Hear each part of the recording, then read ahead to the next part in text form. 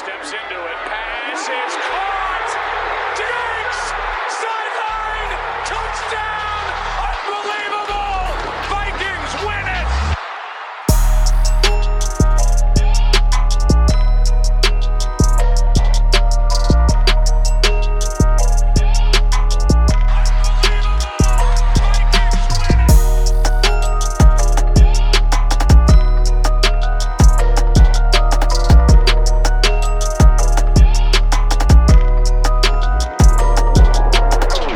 Welcome back to the Unbelievable Podcast. I am BJ Rydell, back here with my guy, Drew Mahold. And today we are discussing what your Minnesota Vikings are up to this weekend. And that is a home matchup. Thank goodness for that, right? A home matchup with the Seattle Seahawks. Another team that's coming off of a heartbreaking defeat last week against the Tennessee Titans. So it should be a fun matchup. Obviously, this is, every week, with every passing week, it becomes more and more important for the Vikings to get on the right side of the win-loss column. And this might be an opportunity to do so. I don't know if Tennessee is as strong, if Seattle is as strong as we thought they were going to be coming out. They're a 1-1 football team right now, but they have some more concerns than I think we had with the Cardinals last week. And at the same time, it's a similar situation. So, facing off against a mobile quarterback with a big arm. So some things that you could probably carry over to this week as well. So we'll discuss all of that, as well as a bit of a lengthy injury report for your Minnesota Vikings. I don't think there's any too significant of concern just yet. But this list here is a little bit lengthy. So we're supposed to spend some time there as well. So, and finally make our picks like we always do on the Thursday edition of the Unbelievable Podcast. So with all that said, let's get it started here. Talking about this injury report, because typically, as you guys who have listened to the show for, however long, that we don't really talk about the injury report all that much, unless it's, there's some type of an issue, a big name on there, whatever. Now, what makes this interesting is that it's a long injury report, right? Like there's a lot of big names on here, but most of them are limited. And Dalvin Cook, the only DNP, I believe it was reported earlier that he is expected to play this week. So any large concern, but Anthony Barr is going to be limited. Rashad Breeland's been going to be limited. We also have seen him leave the field on a number of occasions the last couple of weeks. Christian Darrisaw, a positive note, will be limited as well. Everson Griffin limited after concussion. Eric Kendricks limited, and then finally Patrick Peterson limited. So Patrick Peterson is the new name on this list, of course, relative to last week. Of course, most of these guys were getting over stuff or missed time last week as a result. But kind of what do you make of the situation? Is it cause for concern? We're recording as of Wednesday evening, so still some time for these guys to, get healthy and be ready for this week. Yeah, I mean, nothing really jumps out at me. I guess what I'm more concerned about is, I think having Anthony Barr out there would be awesome. Even though Nick Vigil had, the big pick six last week and seemed to fit in nicely, at least in pass defense. Obviously having a player like Barr healthy and back would be great. Same with Griffin in terms of containing Wilson. Like these are guys you want out there. And then of course, Peterson, when it comes to defending those two dynamic receivers for Seattle. But the concern for me is more about what Zimmer had said today about Dalvin Cook. Or basically, they were asking him about, his status for this week and, what's the report there. And Zimmer essentially said Dalvin will, if he's able to play, he'll be playing. He makes us go. So we're going to use him a lot. I don't think that's verbatim, but that's kind of the tone that I received from that. And that's concerning to me just because of this whole philosophy of paying running backs. And it's just like, sure, you pay Dalvin Cook the money that he is asking for in that long-term deal, but then the trade-off of that is now you got to if this guy is going to get this money, you got to use him a ton, and that can quickly deteriorate a running back in the NFL. And so this is one of those scenarios where clearly he's banged up. He had his ankle rolled over last week by JJ Watt, right? Does he need to get 30 touches again this week or whatever it is? Does he need that type of beating every single week? When, is the offense that much different if Madison's in there, because the offensive line was awesome last week against the run. Mm-hmm. Does Alexander Mattison being in there, deteriorate the offense that much? I doubt it, but maybe I'm wrong. But point being, there's that whole kind of difference between, if you pay the running back big money, you got to use him a lot, which then hurts his value long term, because then he's getting way more wear and tear, which quickly decreases the life of his career. So anyway, I just wanted to make a point on that, and it's again why I'm against paying a running back a long-term deal like that, because it's this running back especially is one of those positions. You use it more, the more you use them, the kind of the smaller their career expectancy becomes. And Cook's already been a guy who's been hurt somewhat frequently, so I'm scared to see when that sort of drop off in his career takes place.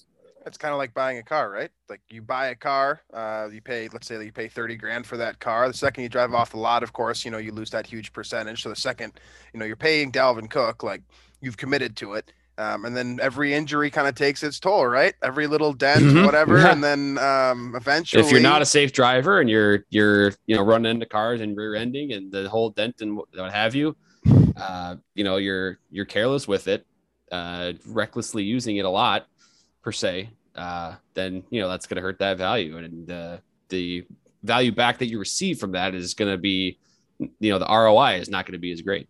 Yeah, it's a little bit of a contradiction. I feel like Colin Cowherd right now, though, so we should talk about something else. You look at what you were saying. Making the references to like real life situations. Yeah, exactly. You did mention Dalvin Cook. I think this is kind of an interesting point, and I think it is a factor this week as well, given the status of Dalvin Cook. How much of a drop-off, you kind of alluded to this, how much of a drop-off you'd have with Dalvin Cook out of the game and Alexander Mattison in the game, right? You pay Dalvin Cook all this money, obviously for his efficiency and that type of thing, but really the one thing that I think you truly lose from Dalvin Cook down to Alexander Mattison is that huge explosive play, like the 60+ yard explosive play. I don't think Mattison has the getaway speed that Dalvin Cook does. Yeah, and I agree with that. I mean, 100%. So that's basically the difference. But in terms of general efficiency, pounding out 4, 5, 6 yards every several carries, I think you still get that with Alexander Mattison. The difference is the home run hitter, exactly. Type of. That's what you pay for in the NFL. There are, how many of those plays are there a year from Dalvin Cook? While they're awesome to watch and they're fun, there's probably 5 of those a year where he really hits that big home run that truly Alexander Mattison could not 100% repeat. Right. Now, those plays are significant, win percentage plays. I get that. Right. But we're talking about a small fraction of the game where in reality, using a guy 30 times a game, when you have this guy for 5 more years as a high paid player, if he's banged up a little bit, I guess I would err on the side of maybe don't give him all the touches this week. Maybe get Mattison more involved. Maybe if it's Amir Abdullah, maybe to get him more involved, whatever it might need. But I guess that's my take on that. Otherwise, as it pertains to the rest of the injury report, it's positive to see that these guys are limited, especially like Darrisaw, Barr, Griffin, guys that have been missing time already, getting them back to full strength. Obviously, that's pretty big. Yeah, I'm not super worried about anyone else other than Dalvin Cook. And the only reason that I'm worried about Dalvin Cook is because this is an annual thing, right? He typically misses like 3-4 games. That's why it's nice to have a backup like Alexander Mattison that you can plug and play to a degree, right? All right, so let's talk a little bit more about how the Vikings will match up with the Seahawks now, right? Knowing what we do on the Seahawks side of the injury report, I don't really have anything cool to share with you. Chris Carson was limited, so you're going to get the full scope of this offense from the Seattle Seahawks. And that, of course, starts with Russell Wilson. The Vikings have played him previously, and I'm sure all of us remember, everything back to 2015 and just the way that the Seahawks have tortured the Vikings in the past. Russell Wilson, of course, is the central focus of that argument. If you believe that the Seahawks are annoying, you probably hate Russell Wilson. He's been a Vikings killer for a number of reasons. It starts with the mobility thing, same kind of concept that we talked about with Kyler Murray last week, and keeping this guy in the pocket and not allowing him to extend plays.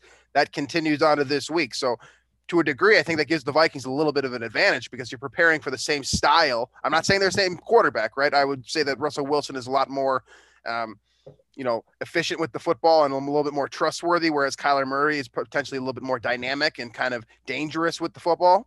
So a different style, I guess, different, it's kind of like a 1A, 1B under the same style with Russell Wilson and Kyler Murray. So the way you prepare for this, defensively for the Vikings is going to be relatively similar.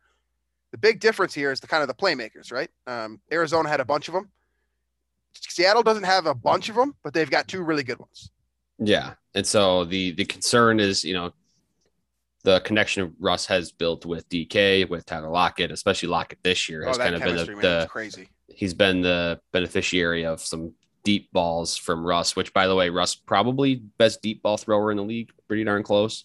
Right up there. Yeah. He's right up there in terms of just dropping one of those high teardrop balls in the bucket. There might not be anybody better than Russell Wilson. So there is some similarities between he and Kyler, but there's some differences. Like, I'm way more scared of Russ in the pocket, 100%. As you should be. I think he's, I think he's more savvy with the pocket presence, where he'll step up when the pocket allows for it, and he'll create more experience in the league. He moves around to create throwing lanes, whereas Kyler kind of, when it collapses, he just kind of runs out of there, which can be a really good way when you're as athletic and quick as Kyler. That can be a great way to extend a play.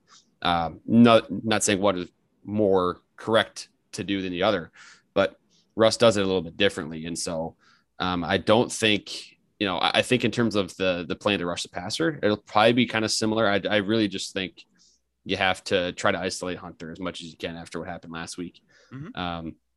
Isolate him with one-on-one if you can scheme that up, if Andre Patterson and company and Zimmer can create something there. But otherwise, matchup wise, what do you think about like Metcalf and Lockett? I mean, obviously both are dangerous in their own ways. Metcalf is more physically intimidating, but with how the Vikings handled Hopkins last week, it was kind of like, he got his right away, and they're like, all right, we're not letting Hopkins beat us. Like, throw the ball to somebody else. And that, in a way, kind of slowed down Arizona just a little bit. Obviously, they got the big play from Rondale Moore, but other than that, really that long throw to Christian Kirk was about all Arizona had, kind of after they took away Hopkins there right around halftime.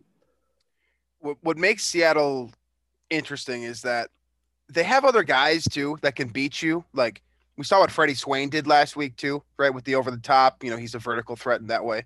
DK Metcalf can beat you in quite literally any way because I think it's fair to say he's the most physically imposing wide receiver in the NFL right now. Mm-hmm. I think that's probably accurate.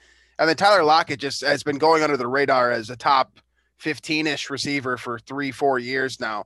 And my goodness, has he gotten good at, basically catching that Willie Mays ball. I mean, he's done it every single week so far this season. So he's crazy good, and his fundamentals are insane. He's as good of a route runner as you're going to see in the NFL as well. I think that what's going to happen, I think, is they're going to pitch away from Patrick Peterson, because Patrick Peterson has given you the best reps so far this season for the Vikings, right? He's been arguably the most dangerous in terms of deflecting passes, breaking up passes. He hasn't even gotten thrown at all that much. I will say that Rondale Moore play does get attributed to Patrick Peterson based off of the kind of the understanding that I gathered from that one, where he came up and he stayed with Hopkins and he was supposed to fall back with Moore. So that's really the only negative play that I've seen from Peterson so far. So I think you kind of go back to the situation that you had against Cincinnati, where you have one guy on one side of the field, one guy on the other, right? I don't think this is a travel game because you have two guys. And let's just be honest here. The only guy that can match up physically, like in terms of height, with DK Metcalf is Cam Dantzler, but he can't match up physically in terms of like muscle and mass and just physical. We saw how that went last year in stuff. Seattle. So right, exactly. So you can't really you can't win by just having Cam Dantzler on him all day long. Like, he's gonna get worn out. I think that's what would happen. So ultimately, I think Patrick Peterson matches up best with Tyler Lockett because he's gonna use his kind of his experience. I think that Peterson's lost maybe a slight step. So it's better to work off of your veteran kind of savvy and, your instincts, watching film, that type of thing. I think he fits more with Tyler Lockett. And then I don't know what you do with DK Metcalf outside of bracketing him in coverage. Make sure you have a safety over the top, right, like Xavier Woods, and then just put whoever the hell is giving you the best shot. Like, whoever has the hot hand. I would start with Breeland, go down to Alexander, go down to Dantzler, and I would rotate until I found a guy that could consistently give you quality reps against DK Metcalf. You're not trying to necessarily like erase him from the game, because that's not going to happen here. I just Just telling you honestly, he's not going to be erased from the game. But if you can get quality reps, physical reps against DK Metcalf, I think you can, get in his head a little bit more than the average receiver. Right. I mean, yeah. And that's, again, we're never going to be able to put a game plan together, especially with this Vikings defensive backfield that looks a little bit, it's certainly not what 2017 was, right? When you had kind of Xavier Rhodes at the peak of his powers, Trey Waynes at the peak of his powers. You had, Andrew Sendejo, peak of his powers, Harrison Smith at the elite of the elite in the NFL. So there's no way of eliminating a guy completely unless you really straight up just go like, all right, we're going to put 3 guys in front of your face right now. And then when you can't do that, right? Which is not as, because these other guys are NFL players and they will beat you if you do that. So I think Seattle's offensive line is very, beatable in terms of rushing the passer. I think Wilson can be beat. Next question. Yeah. I think the Vikings can get after him. I think the Vikings pass rush last week, for what it's worth, I think that was pretty darn effective. I think, if it wasn't Kyler Murray back there, we would have seen a lot higher sack number. I think the pressure rate was pretty good. So I think the Vikings can get after Russ here. And I think that's really their only chance to have a pretty efficient game rushing Russell Wilson. I think it's worthy of note here that while this defense does not have the efficiency or the pedigree or any of those things that you just mentioned with that 2017 team, I do think this is the first time since 2017 that this pass rush is getting both interior and exterior pressure on the quarterback. Michael Pierce has been great through 2 games.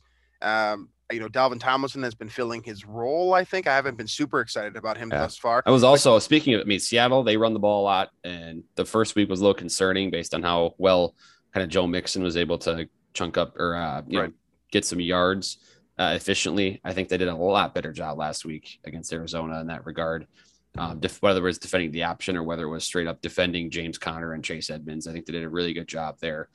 And so that gives me a lot more optimism because Seattle kind of has the same deal that Minnesota does offensively, where that's sort of the defensive minded head coach that's kind of old school and runs the ball a lot, even though the best philosophy for the team is probably to let Russell Wilson kind of just let it loose and throw it all over the yard. Pete Carroll still is kind of that old school philosophy of run the ball, give it to Chris Carson a ton, give it to Rashad Penny or Alex Collins and that whole backfield.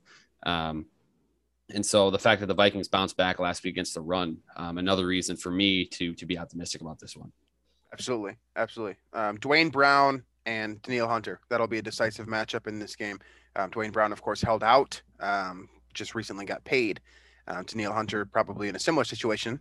You've got one good one-on-one matchup there, and then I think the rest of this, offensive line, I would say the Vikings have, a bit of an advantage there as well. I don't think that this is this is a situation where the Vikings are going to absolutely get crushed in the trenches again. I think they have an opportunity to win on both sides of the football.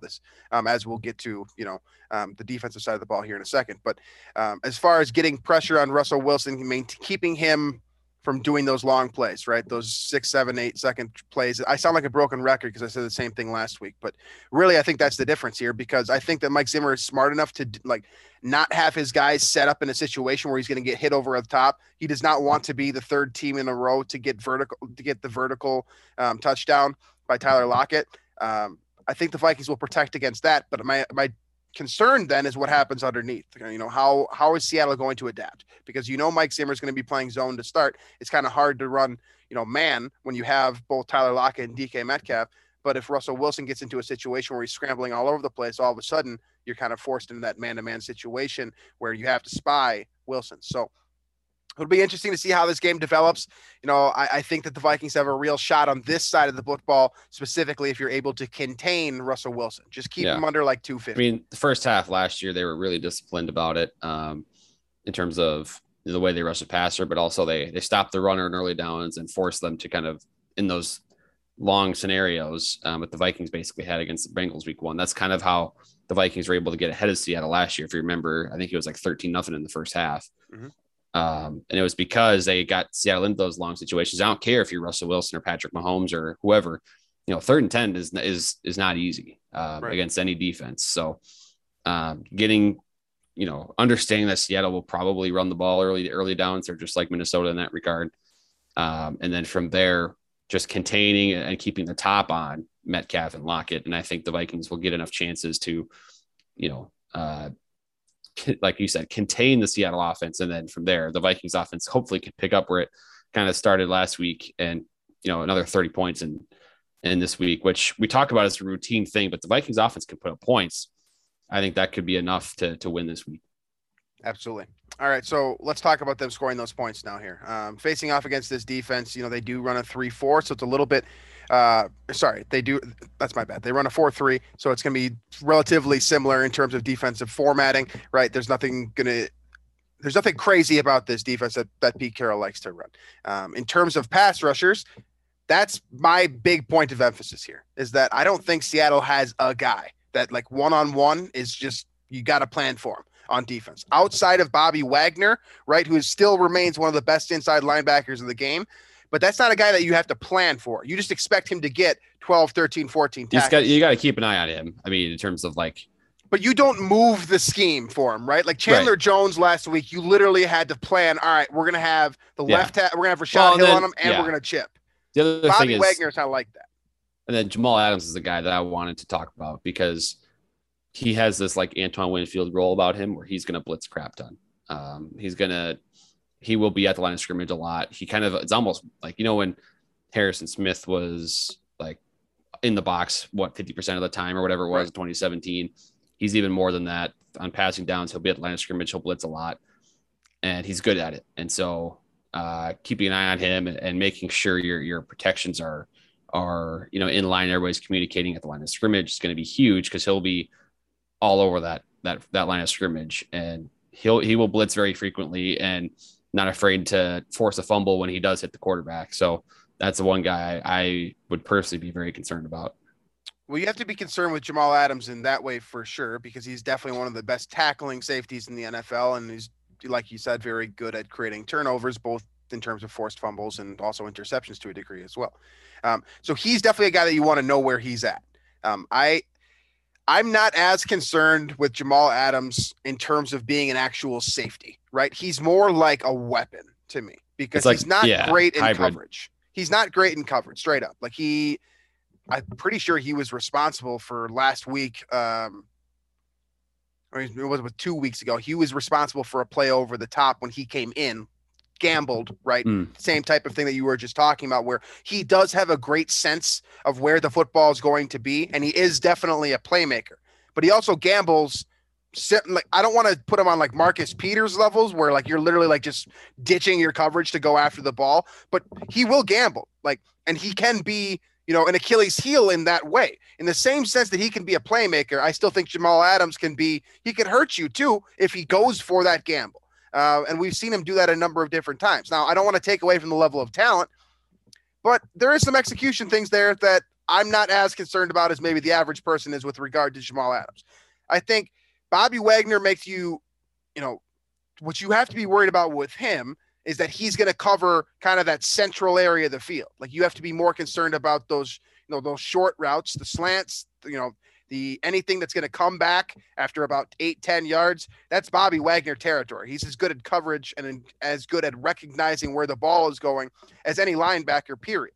And he's been doing it for a number of years. So, he's dangerous in that way. So if you're going to have Adams in the box, that gives him more flexibility to work because Bobby Wagner can cover up some of these lapses. And we know that the Vikings have a tendency to check the ball down and try to run these dink and dunk plays sometimes. If you can go over the top, like, I think you have a real opportunity for exposure against Seattle if you can take shots over the top with Cousins, because they are going to play for that. They're going to come in on you, and Bobby Wagner is going to patrol that middle of the field. That's going to essentially try to take away from what Kirk Cousins loves to do, get him uncomfortable. So you have to try to get him comfortable from the get-go against his defense, I think.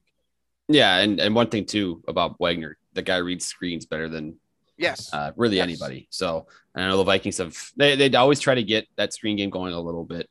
Did it a couple times last week against Arizona, but that's another just element to that too. Like I know the screen game is certainly a part of the offense, getting Dalvin Cook touches that maybe aren't just your standard zone run.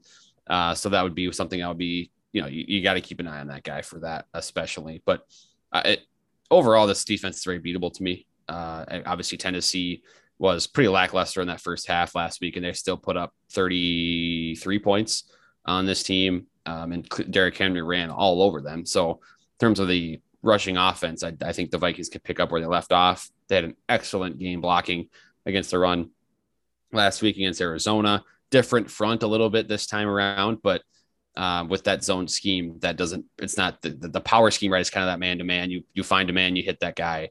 The zone scheme is a little bit different where it can adapt a little bit better, I think, to different fronts that Seattle poses. So I like the Vikings' chances to kind of pick up where they left off on the ground, keep that efficiency going. And from there, I just want the Vikings to remain aggressive throughout the game.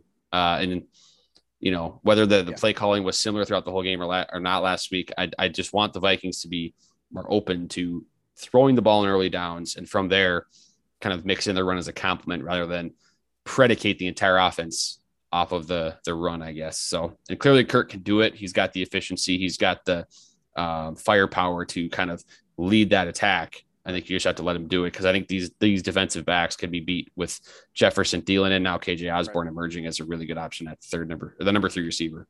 I think there's going to be kind of a tendency to be more inclined to run the football, especially after what Derrick Henry did in basically 2 quarters of play last week. I don't expect the Vikings to go away from that run first kind of mentality. I'm not saying that. I kind of wish they would abandon it a little bit, especially after what I had been talking about Dalvin's usage and how heavy that is lately. But I think this defense is beatable either way.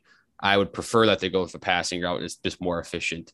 And you have all those weapons out there and then use that really efficient run game as sort of the complement to it. Right. And I think that's really the point that we drive home here. That is that although I expect the Vikings to be relatively efficient running the football, I hope that does not deter them from taking those deeper shots, right? Yeah. Those shots 20, 30 yards downfield. I'm not even talking about bombs. I'm talking about just shots, right? Like get a double move on a corner, one-on-one in coverage. I love JJ's chances. I love Adam Thielen's chances. And I think that KJ Osborne has at least with the catch that he had on the very final drive that set up the Greg Joseph field goal, I think he's established himself as a fairly reliable target as well. So I think that you have all these guys to run a number of different concepts with three wide receiver sets now, which basically gets me back to my point here is don't let that go to waste this week, right? You've got 3 truly solid, at least 1 superstar, maybe 2 wide receivers, guys that can catch the ball in a number of different ways, that can beat you in a number of different ways. Let that fly. Like give that a shot here because Seattle can score points too. And I think what Drew said before too about don't let up, don't take your foot off the neck. Like that's important this week in particular, especially with my trauma against the Seahawks. Like don't let them come back, right? Don't let them come back. If you get ahead, step on the neck. Like you got to end this. You got to end this game. You got to keep chugging them down, chunk yardage. You got to keep throwing the football. I want to see some cojones this week. Like I want to see Mike Zimmer going for it on 4th and 2. It's the thing. It's ironic that you bring that up after how the Vikings lost last year when they went for it on 4th down and didn't get it. But and to that point, process was right. If they get that 4th down, game's over. Process was right. Exactly. So, and if they needed a yard, you get that 4th down, the game's over, and they win in Seattle. So we're talking about it. I mean, Seattle's very beatable. And I don't think I'm worried about that. And like I've said before, I feel a lot better about this game now than I did last week. So that was the last thing that I wanted to touch on here before we got into our picks and our pick for this game specifically is that I was thinking about what you said on the last show where you said, I feel better about this team after that loss than I did, 2 weeks ago, 3 weeks ago, et cetera. And I think that I thought about that this week. And I think that it's a fair point because the Vikings have now proven not that they're a Super Bowl contender, right? They have not. And that was never the expectation. That wasn't our expectation on the show. You guys know that. But they have proven that they can compete with seemingly just about anybody at this point in time because you're playing against an offense with Kyler Murray that is as good as it gets, essentially. So I think there's reason for confidence going to this matchup. I think this is an easier matchup on paper than last week against Arizona. I do too. So yeah. While I think have the better quarterback in this I think game. Seattle's I think Seattle's the worst team in that division, to be completely honest with you. That's a take. Yeah. I think Arizona, I think San Francisco, I think the Rams are all better than Seattle. And now that division, with that being said, Seattle's better than 3 teams in the NFC North. Green Bay is probably the one team I take over them, but I still, that's my point is I think this, if the Vikings can come within a field goal of beating Arizona at Arizona, they can certainly win this game at home. being that these fans are probably going to be fired up quite a bit to be back at US Bank Stadium. And Can't lose them early, though. For once, that's true. But for once, it's the Seahawks dealing with Vikings fans versus the other way around for the last 4 years or whatever it was. All right. So all of that being said here, I think there's reasons the Vikings could win. And I think that we've also noted some reasons where the Vikings could potentially lose as well. I think this is going to be a close matchup. Do you ultimately foresee the Vikings getting away with one here and finally getting one in the win column? Or is this going to be, what type of game do you think this is going to be? This game's going to be a circus for one, because both teams have that tendency. If you look at their history, basically in the Carroll and Zimmer eras, like both teams have a tendency for just crazy games. So I expect that in this game. And I'm going to simply go by kind of the law of averages here, where the Vikings have, in a way, they've had some pretty bad luck. I don't want to call it bad luck just to be that guy, but it's kind of been bad luck where they haven't won either of the games. So I'm going to kind of say the football gods give something back a little bit this week. The Vikings get that lucky bounce at the end of the game, and they do win at home this week against Seattle when, again, they're not favored and probably not the better team, but I think they do get it done with the home crowd advantage this week. So I thought I was going to, when I picked Minnesota this week, that I was going to be kind of like going out on a limb here, but now you've kind of softened my blow. I also thought that too, thinking you would pick Seattle. So I'm going to take Minnesota this week as well. I think this game's going to be a lot closer than I think that, the recent trauma for Vikings fans suggests to us that it might be, right? Like I just said before, I think this is actually a better matchup for the Vikings on paper than last week against Arizona. And I do feel some level of confidence from the way they played last week, despite the way that it ended, right? We talked about a lot this week that if that kick goes in, I mean, this is probably a fairly positive week, like in terms of overall success for this football team. So I'm going to go off of that instead of the missed field goal. I'm going to go off of every positive that the Vikings showed last week. And I think that the difference here really is the home field advantage, because Vikings fans, are going to be, like you said, thrilled to be there. And if the Vikings can score a touchdown early on, I think they can control the tempo, because ultimately it comes down to the fan. How much of a fan interaction are you going to have? And if Seattle goes down and scores a couple touchdowns early, this is going to get out of hand, and it's going to be like a 38-14 game. But if Minnesota does what it did last week, or something relatively similar, scoring a touchdown on the first or second drive, getting on the board early in the first quarter, I think the fans get into it. I think the Vikings have a real shot to win this one. I'm going to bet on that. That's where my money's going this week. I'm saying Minnesota beats Seattle. I'll give them, I think it's going to be very close. So maybe like three. It'll be a circus. Like 3 and 5. I'm so convinced it's going to be just one of those super chaotic games. I don't know if my heart can take it again. Like after the last, it's going to be the next level after what happened in Arizona. It's going to be nuts. That's just how these teams operate. Yeah, they kind of do, and that's unfortunate for us as fans, because the roller coaster ride has been going on for 2 weeks already. I just want to get off. But all right, let's get into the rest of our picks here. Thursday night's football game should be probably a skippable football game in terms of viewership. It's Carolina, who is a surprising 2-0, facing off against Houston in Houston. You're going to get Davis Mills, his first NFL start. I'm streaming Carolina's defense this week, by the way, for fantasy. This should be entertaining if you're a football fan, a true football fan.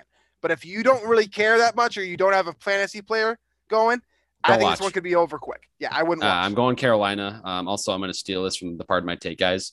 Mills Mafia time. Davis Mills is starting for the Texans without Tyrod Taylor. So, but there's no way he's gonna. I mean, the Thursday night football for your first start with like no time to prepare, it cannot be good. No, so this is going to be sloppy. I think Panthers probably win easily.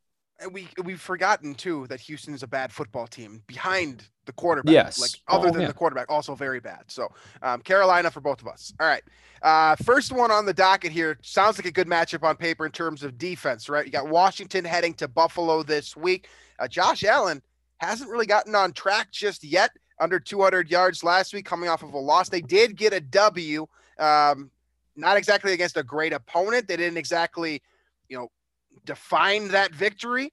But Stephon Diggs got into the end zone. They seem to kind of have the wheels turning a little bit more. They square off against Washington, who, of course, Terry McLaurin went off. You're starting to get some confidence in Taylor Heineke. Where are you going with this one? I'm taking Buffalo, but I'm rooting for Washington and Heineke because I Heineke's really easy to root for, and I think that's certainly the underdog. So I'll take the Bills, though, for my official pick. Right. I'm going to take Buffalo as well. I think it's funny that this situation is like you want to root for Taylor Heineke. Josh Allen used to be that guy, and now we're rooting against Josh Allen for the new kind of interesting, can he be the next Kurt Warner, like that kind of aura that Heineke is giving off. I think it makes them the more interesting team to watch and kind of the fan favorite. But logically speaking, I'm taking Buffalo. I still think they're a Super Bowl contender despite the slow start out of the gate. So both of us in Buffalo. Next one here, NFC North, Chicago. They head to Cleveland. Baker Mayfield had a gutsy performance last week. I don't think it was a great performance by any means, but of course he throws, an important touchdown with basically one arm and then throws a block. So gutsy, gritty, all of the fun words that we like to say. They face off against Chicago, who did get a W against Cincinnati last week. And you officially get Justin Fields for his first NFL start. I was right about that. My process was wrong, but I got the correct point. It's kind of like when you solve like a math problem in school and you get points off for the process being wrong. Yeah, but the number was right at the end because you kind of, in a way, it was like a guess. Exactly, right. Yeah. I'm going Cleveland here. Rookie quarterback making his first start. Yeah. I think he'll make some cool plays that'll be like, oh, okay, here, Justin Fields is going to be good, but it won't be enough against a Cleveland team that's pretty loaded on both sides. Yeah, I still think Cleveland's also a Super Bowl contender, right? Like they've been a bit of its gun shy out of the gate as well, but I think that they get the W, of course, over Chicago. I'm interested with Justin Fields because we made the whole joke about being ready. Well, last week he did not look, quote, ready, right? Like not that at all. Pick six was pretty bad. It was kind of the Kyler pick that, when you just like, you're staring at a guy running a curl route or a hitch route or whatever over the middle, and there's a linebacker right in front of him and you somehow didn't see it. So we'll see. I mean, I would imagine Cleveland will throw quite a bit of different looks at Justin Fields. And that's why I kind of like Browns in this game. Yeah. They're also the more stable team too. Like in terms of just general efficiency, you take Cleveland all day on that. So I also just don't like Matt Nagy. So I kind of want him to lose. They're also in our division. So we want them to lose for that reason too, but also that's neither here nor there. All right. Next one here, staying in the NFC North, we're headed to Ford Field in Detroit. Lamar Jackson will be joining them with the Baltimore Ravens, coming off of the grittiest of the gritty wins this last week here. Took down Kansas City finally on his fourth try by 1 point. 1 point, and the most ballsy decision of the week in terms of coaching paid off. Detroit, on the other hand, not. They're still Detroit. So and I'm going Baltimore because of that. I don't need to say more. I mean, the Lions, I'm not picking the Lions, I don't think, all season. Yeah, it's kind of hard to pick them. Baltimore's the easy pick here. I'll slide that one in as well. All right, AFC South now. This one will have end of the year implications, I suppose. Indianapolis at Tennessee. Derrick Henry just came off of, just another ridiculous performance and kind of reasserted himself as being a guy that, quite possibly could rush for 2,000 yards again. On the other side, you got Indianapolis, who has two broken feet at the quarterback position. You don't even know if Carson Wentz is going to play yet, and Jacob Eason does not look great when he is on the field. Where are you going with this one? I'm going Tennessee, and I don't know if I picked Tennessee last week. I'm trying to remember if I did or not. I did end up betting them, which actually worked out for me. But I'm a big, I think the Titans they're still good. Didn't pick them last week. They're still good. God, I've abandoned myself. I don't know who I am anymore. I'm going with the Titans though. I'm going with the Titans too. I think it's the easier choice here, especially with what I was just saying. You don't even know if Carson Wentz is going to be on the field just yet. So we're picking on a Wednesday. I'm going to take Tennessee. All right, next one here. Interdivision matchup. Once again, we go to the AFC West with the Los Angeles Chargers heading up the Kansas City Chiefs. Now, as I just said, the Chiefs are coming off of a relatively devastating loss. I mean, they had more than one opportunity to win that football game. And 14 receiving yards for Tyreek Hill. Yeah, that's interesting. That's interesting. And of course, LA, they have the secondary to do that bracketed coverage as well. So Justin Herbert gets his first real shot, I think, at a defining moment. Is he able to get it done against Kansas City in Kansas City? I'm not picking the Chiefs or against the Chiefs, all year. Like I've said, I'm sticking with that, even though it didn't work for me last week. I'm gonna assume Andy Reid will bounce back. Okay, I'm gonna take the Chargers. I'm going with the Chargers here. Wow. I just can't imagine the Chiefs being 1-2. That would be crazy. That is hard to imagine. I'm not thinking about the Chiefs here. I'm thinking about the Chargers, right? I don't care. I think the Chiefs are going to bounce back just fine. Honestly, they very well could win this football game, and they probably should win this football game. I'm taking Justin Herbert. I think this is the opportunity for him. I think he's ready. Did you see the play last week that he threw? Into he had like so many sick throws that. Oh my God, dude, he's ready. To. I'm just saying he's ready. Like he's ready to rock. And I think this is kind of like the prime time moment. Like, can you get it done against your, the Super Bowl contender in your division? I think he gets it done. So I'm going to pick the Chargers here. So we'll split on that one. Next one here, we go to we go to New England, I should say. New Orleans joining them there, of course, the Jameis Winston. The Jameis Winston train ran into a wall last week. The Mac Jones train, on the other hand, a little bit on the up and up, kind of heading in that direction. He gets his first win as an NFL signal caller. Does he get his second this week against Sean Payton and whatever else they're doing there in New Orleans? I have no feel on either one of these teams. So I'm going to go with the home team and the Patriots. But I thought the Saints were good, and then I have no feel. So now I kind of wonder if Carolina's good. I know, but we won't find out this week because they're playing Mills Mafia. So right, I give me the Patriots. Yeah, I'm also taking the Patriots this week. Similar to you, I also have no feel for either of these teams because I also thought New Orleans was going to be a good team, and I kind of got the indication that New England was going to be a bad football team. But now I kind of feeling maybe they're trending in the opposite direction. I'm taking New England here because of Bill Belichick and Bill Belichick alone. If I don't have a feel, I'm going to take the better coach. And while this is a bit of a toss-up, difficult to pick against the greatest coach of all time, right? I take New England. Next one here, real barn burner, Atlanta and the New York Giants. I do have a feel on these teams. Yeah. They're pretty bad. Yeah, they are pretty bad, but at the same time, they're both bad, which tends to make for fun football if you're watching it on television. Yeah, you're right. I kind of just want to pick whatever team you don't pick. My gut is leaning home team Giants here just because I was going to pick the Giants. All right, now I'll go Falcons. I'll go Falcons. Give me the Falcons then. I don't hate either of these picks either. The reason why I'm taking the Giants is because basically of Daniel Jones and kind of. He did play well last week. I thought he did play well, right? I thought he played well enough to win, and some other things kind of just didn't go against a way. good defense too. So right. I'll give him that. Yeah. So I'm going to give him the benefit of the doubt here. We'll split on that one, but I think it's fair to say that neither of us really, cares, knows, whatever. Right. All right. Next one, we head to the AFC North. Cincinnati 1-1 after losing to Chicago. They head to Pittsburgh. An important moment for them as well. Kind of a similar situation as Justin Herbert, what I was just alluding to. Joe Burrow gets to face off against kind of the perennial. I don't want to call them Super Bowl contenders anymore, but because they haven't really won a Super Bowl since I think 2007. But Pittsburgh is known as a high pedigree team in their division. It's an opportunity to get a big win. Cincinnati doesn't do that often against Pittsburgh. Does Joe Burrow get it done in Pittsburgh this week? I'm going to say yes. Give me Cincinnati. I've been kind of on the Pittsburgh Steelers or frauds train for a while. I don't want to abandon that right now. I'm going to go with Joey B, even though they looked horrible for most of the game last week against the Bears. So I'm going to take Pittsburgh here. I picked them last week and they burned me against Vegas. You actually got that one right. I'm going to take Pittsburgh, so we'll split here.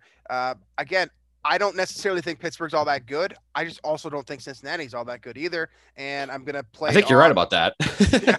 Yeah. So, I think Baltimore's going to win this division. So really this one doesn't matter as much, but I'm going to take Pittsburgh. We'll split on this one too. That one takes us to Arizona and Jacksonville. I think I know where we're going on that one. Yep. No, I don't have to talk about this one. Cool. Arizona or the next one. Next one here.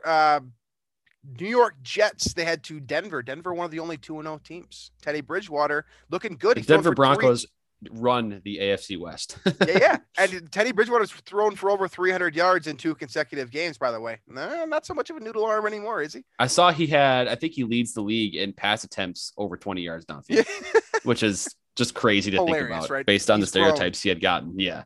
Yeah. But Broncos are going to win this game very comfortably. I can't imagine Zach Wilson now going up against this defense after how he's looked the first 2 weeks against not so great of defenses compared to Denver. I think Zach Wilson's going to have some trouble this year. It's not just, it doesn't look great. It's not just last week, really. I just think that he's growing into his NFL form, right? I don't think it's one thing to be a gunslinger in whatever the pack. What conference is BYU in? I don't even know what they're in, but it's one thing to be a gunslinger and put up numbers in that conference. Another thing to do that same thing in the NFL. And I think he found that out the hard way last week. Absolutely. Could have been just a rookie moment, but I think he might get another welcome to the NFL thing here with Denver being a very good defense and, of course, a great defensive mind leading that charge. So, all right. Next one here, Miami and Vegas. Vegas looks good, 2-0, two good wins at that. Derek Carr, MVP consideration. Derek Carr looks awesome. And you could see a little bit of it. You saw a little bit of it last year, where he was kind of a few times last year. He carried that team to wins, right on his back, and they actually beat Kansas City last year, kind of on his back as well. I think he's. You said MVP candidate. He can seriously do that. He's doing it right now. If you picked it today, it's probably Derek Carr through two.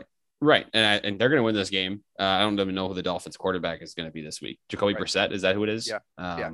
So I think the Raiders win this game kind of comfortably. Right. I do too. It's weird because I think I would have picked the Raiders without whether or not Tua was in there or not. Cause I think so too. Yeah. Tua either.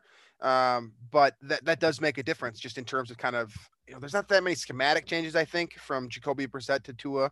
That's a pretty good, like, in terms of like the way the style of play, right? That's a good system that they have there with two quarterbacks, but I think Vegas overwhelms them. I think they might be for real, man. I think this might be Gruden's year where people finally are like, oh, maybe he actually does remember how to coach. It's starting to look that way. So I'm going to go Vegas. All right. Next one on here. We've got three great ones in a row. Honestly, this is a great week of football for the most part.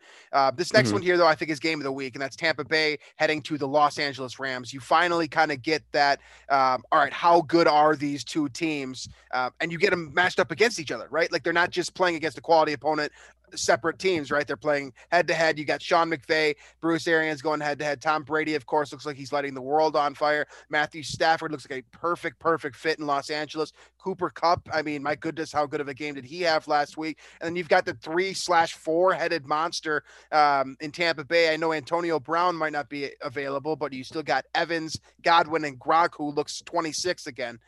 This should be a great football game. Where are you leaning here?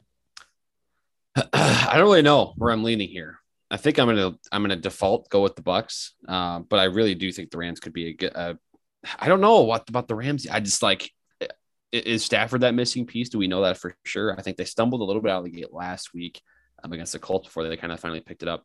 I'll go with the Bucs by default, but I think it'll be a fun game.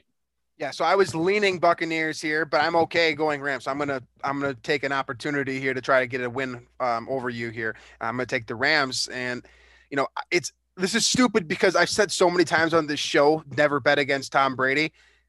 I'm not putting money on this football game. There's no chance in hell that I would do that. No, but I will take the Rams here because I think there's a real opportunity for them. It's that same thing that the Chargers, like the prove it game, I mean, how good are you? I mean, right. They've got maybe the two best defensive players in the NFL on the same defense right now, in Jalen Ramsey and Aaron Donald. That's different for Tom Brady. He has not seen that the past 2 weeks. He's going to get top coverage and he's going to get top interior pass rush. So we'll see how that plays out. I'll take the Rams. Drew sticks with Tampa Bay. That should be a really fun game. I'm excited about that one. Two left here, and I think these ones are not necessarily equally as exciting, but should be good football games. Green Bay faces off with San Francisco in San Francisco. That's gone well for them lately. Yeah, that's what I was just gonna say. It's the way we feel about Seattle as Vikings fans. I feel like is the same way Green Bay Packer fans feel about San Francisco and the 49ers. Now, I know it's more Colin Kaepernick than anyone else who kind of traumatized them. They was it last year, 2 years ago. The NFC Championship game from a couple years ago, they got blown out in that regular season game. Kind of the same deal. I'm going to pick Green Bay, though. Again, it's just kind of a Rodgers versus like Jimmy G thing where I know it hasn't. For me too. Yeah, that's so. I know the Niners are a really good roster, and I like them to be, like I said, a contender for that division. But I just think the Packers have too much. So the 49ers are an interesting team because I think they do next man up better than anyone in the NFL, especially because they've had so much practice with it over the last couple of years. I'm going to take Green Bay here as well. It comes down to what you just said, Aaron Rodgers against Jimmy Garoppolo in terms of just scoring points. I think Aaron Rodgers has much higher potential against the 49ers defense than Jimmy Garoppolo does against the Green Bay Packers defense. On the other side of that, though, you've also just got, I don't know how they continue to run the ball effectively. I think it's got to end somewhere. You've got like 8 running backs out at this point. Like, I don't know. Kyle Shanahan is amazing, but at some point, like, you just run out of talent, man. Like, they're Did on you their see the guy they fifth- signed this week? They signed someone off of. He was in the XFL. What was his name? He's got the build of Derrick Henry. It's like Jock Patrick. He is 6'3", 240 pounds. Okay. I mean, that sounds from Florida State. Sounds awesome. I don't know who that is. And that's kind of my point here is that when you've gone down so far down the depth chart, like I thought Eli Mitchell was going to be the guy all season long. I mean, Trey Sermon is out with a concussion. You've got Raheem Mostert out for the rest of the season. Right. I mean, that's the 3 guys that the fantasy analysts were telling you to pick, right? And there's like, Michael Hasty, there's Elijah Mitchell. There's so many games. They just pick up guys off of the street and or maybe like, hey, it continues run the to ball work. for us. But I'm going to bet against that. I'm going to bet that their luck finally runs out in terms of run efficiency. So I'm going to pick Green Bay as well. And then we wrap up the week on Monday Night Football. I know you guys are shocked. It's an NFC East matchup. You get 2 NFC East teams on this primetime matchup with the Philadelphia Eagles heading to the Dallas Cowboys. Should be fun. I don't think we got kind of the encore we were expecting from Jalen Hurts last week. I still like him a lot. I think he's a fun player. They did just lose both of their Brandons though. Graham and what's the interior offensive lineman's name? Anyways, they lost 2 Brandons this week. Both of them started. 2 Brandons. Yeah, very important Brandons. So. I'm buying Jalen Hurts though. Against Dallas this week. Against Dallas, and mostly that's because I like picking against Mike McCarthy and watching him be frustrated with his stupid face on TV. So I'm going with the Eagles in this one. So this is funny because I'm going to take Dallas. I have a vendetta against the Eagles. You have a vendetta against Dallas, just in general. So this is, a true.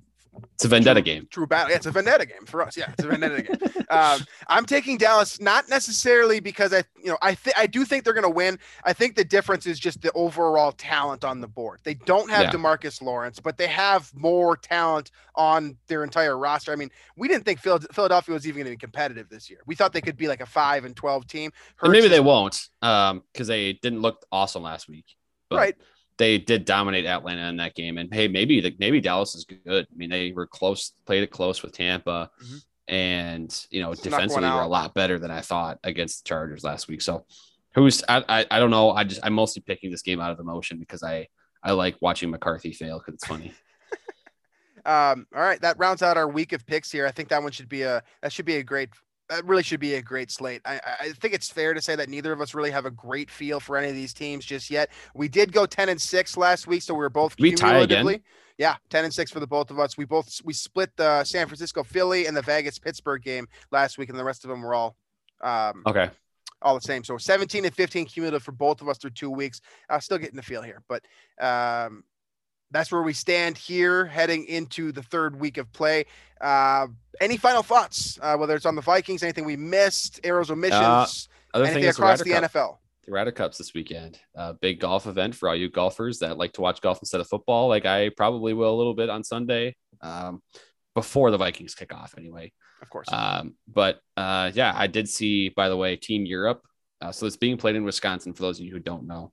Team Europe today, while interacting with the fans, they had special outfits or uniforms today that were made green and gold, and they were wearing cheese heads to interact, to kind of get the fans in Wisconsin on their side.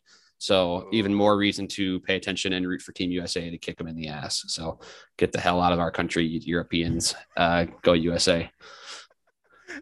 Well, that's a take. That got hot real quick. All right then. I don't have any bold thoughts or anything. Honestly, I don't have any interesting thoughts for this week at all. I know there's one person that listens to the show that actually is interested in golf, so I'm talking to that person. Absolutely. All right then. Well, that's all we got here. Thank you as always for listening. You can find us on iTunes, Stitcher, Google Play, Spotify, wherever else you listen to your podcast. If you prefer to watch the show, we will remain available on YouTube, so you can use that medium as well. Make sure to check out what the rest of the Climbing the Pocket team is doing here. Like I said on the last 19 episodes, we're doing live shows, I believe, daily now. You've also got a couple of different podcasts, and the guys on the team are working very hard to create lots of different Vikings content for you, different tones, different styles, different analyses, cheese. So hopefully you're enjoying that. And finally, drop us a line on Daily Norseman if you have any thoughts about the show, or if you just have something you want us to discuss. We're happy to listen to that as well. So thank you guys for listening, and we will catch you guys next week.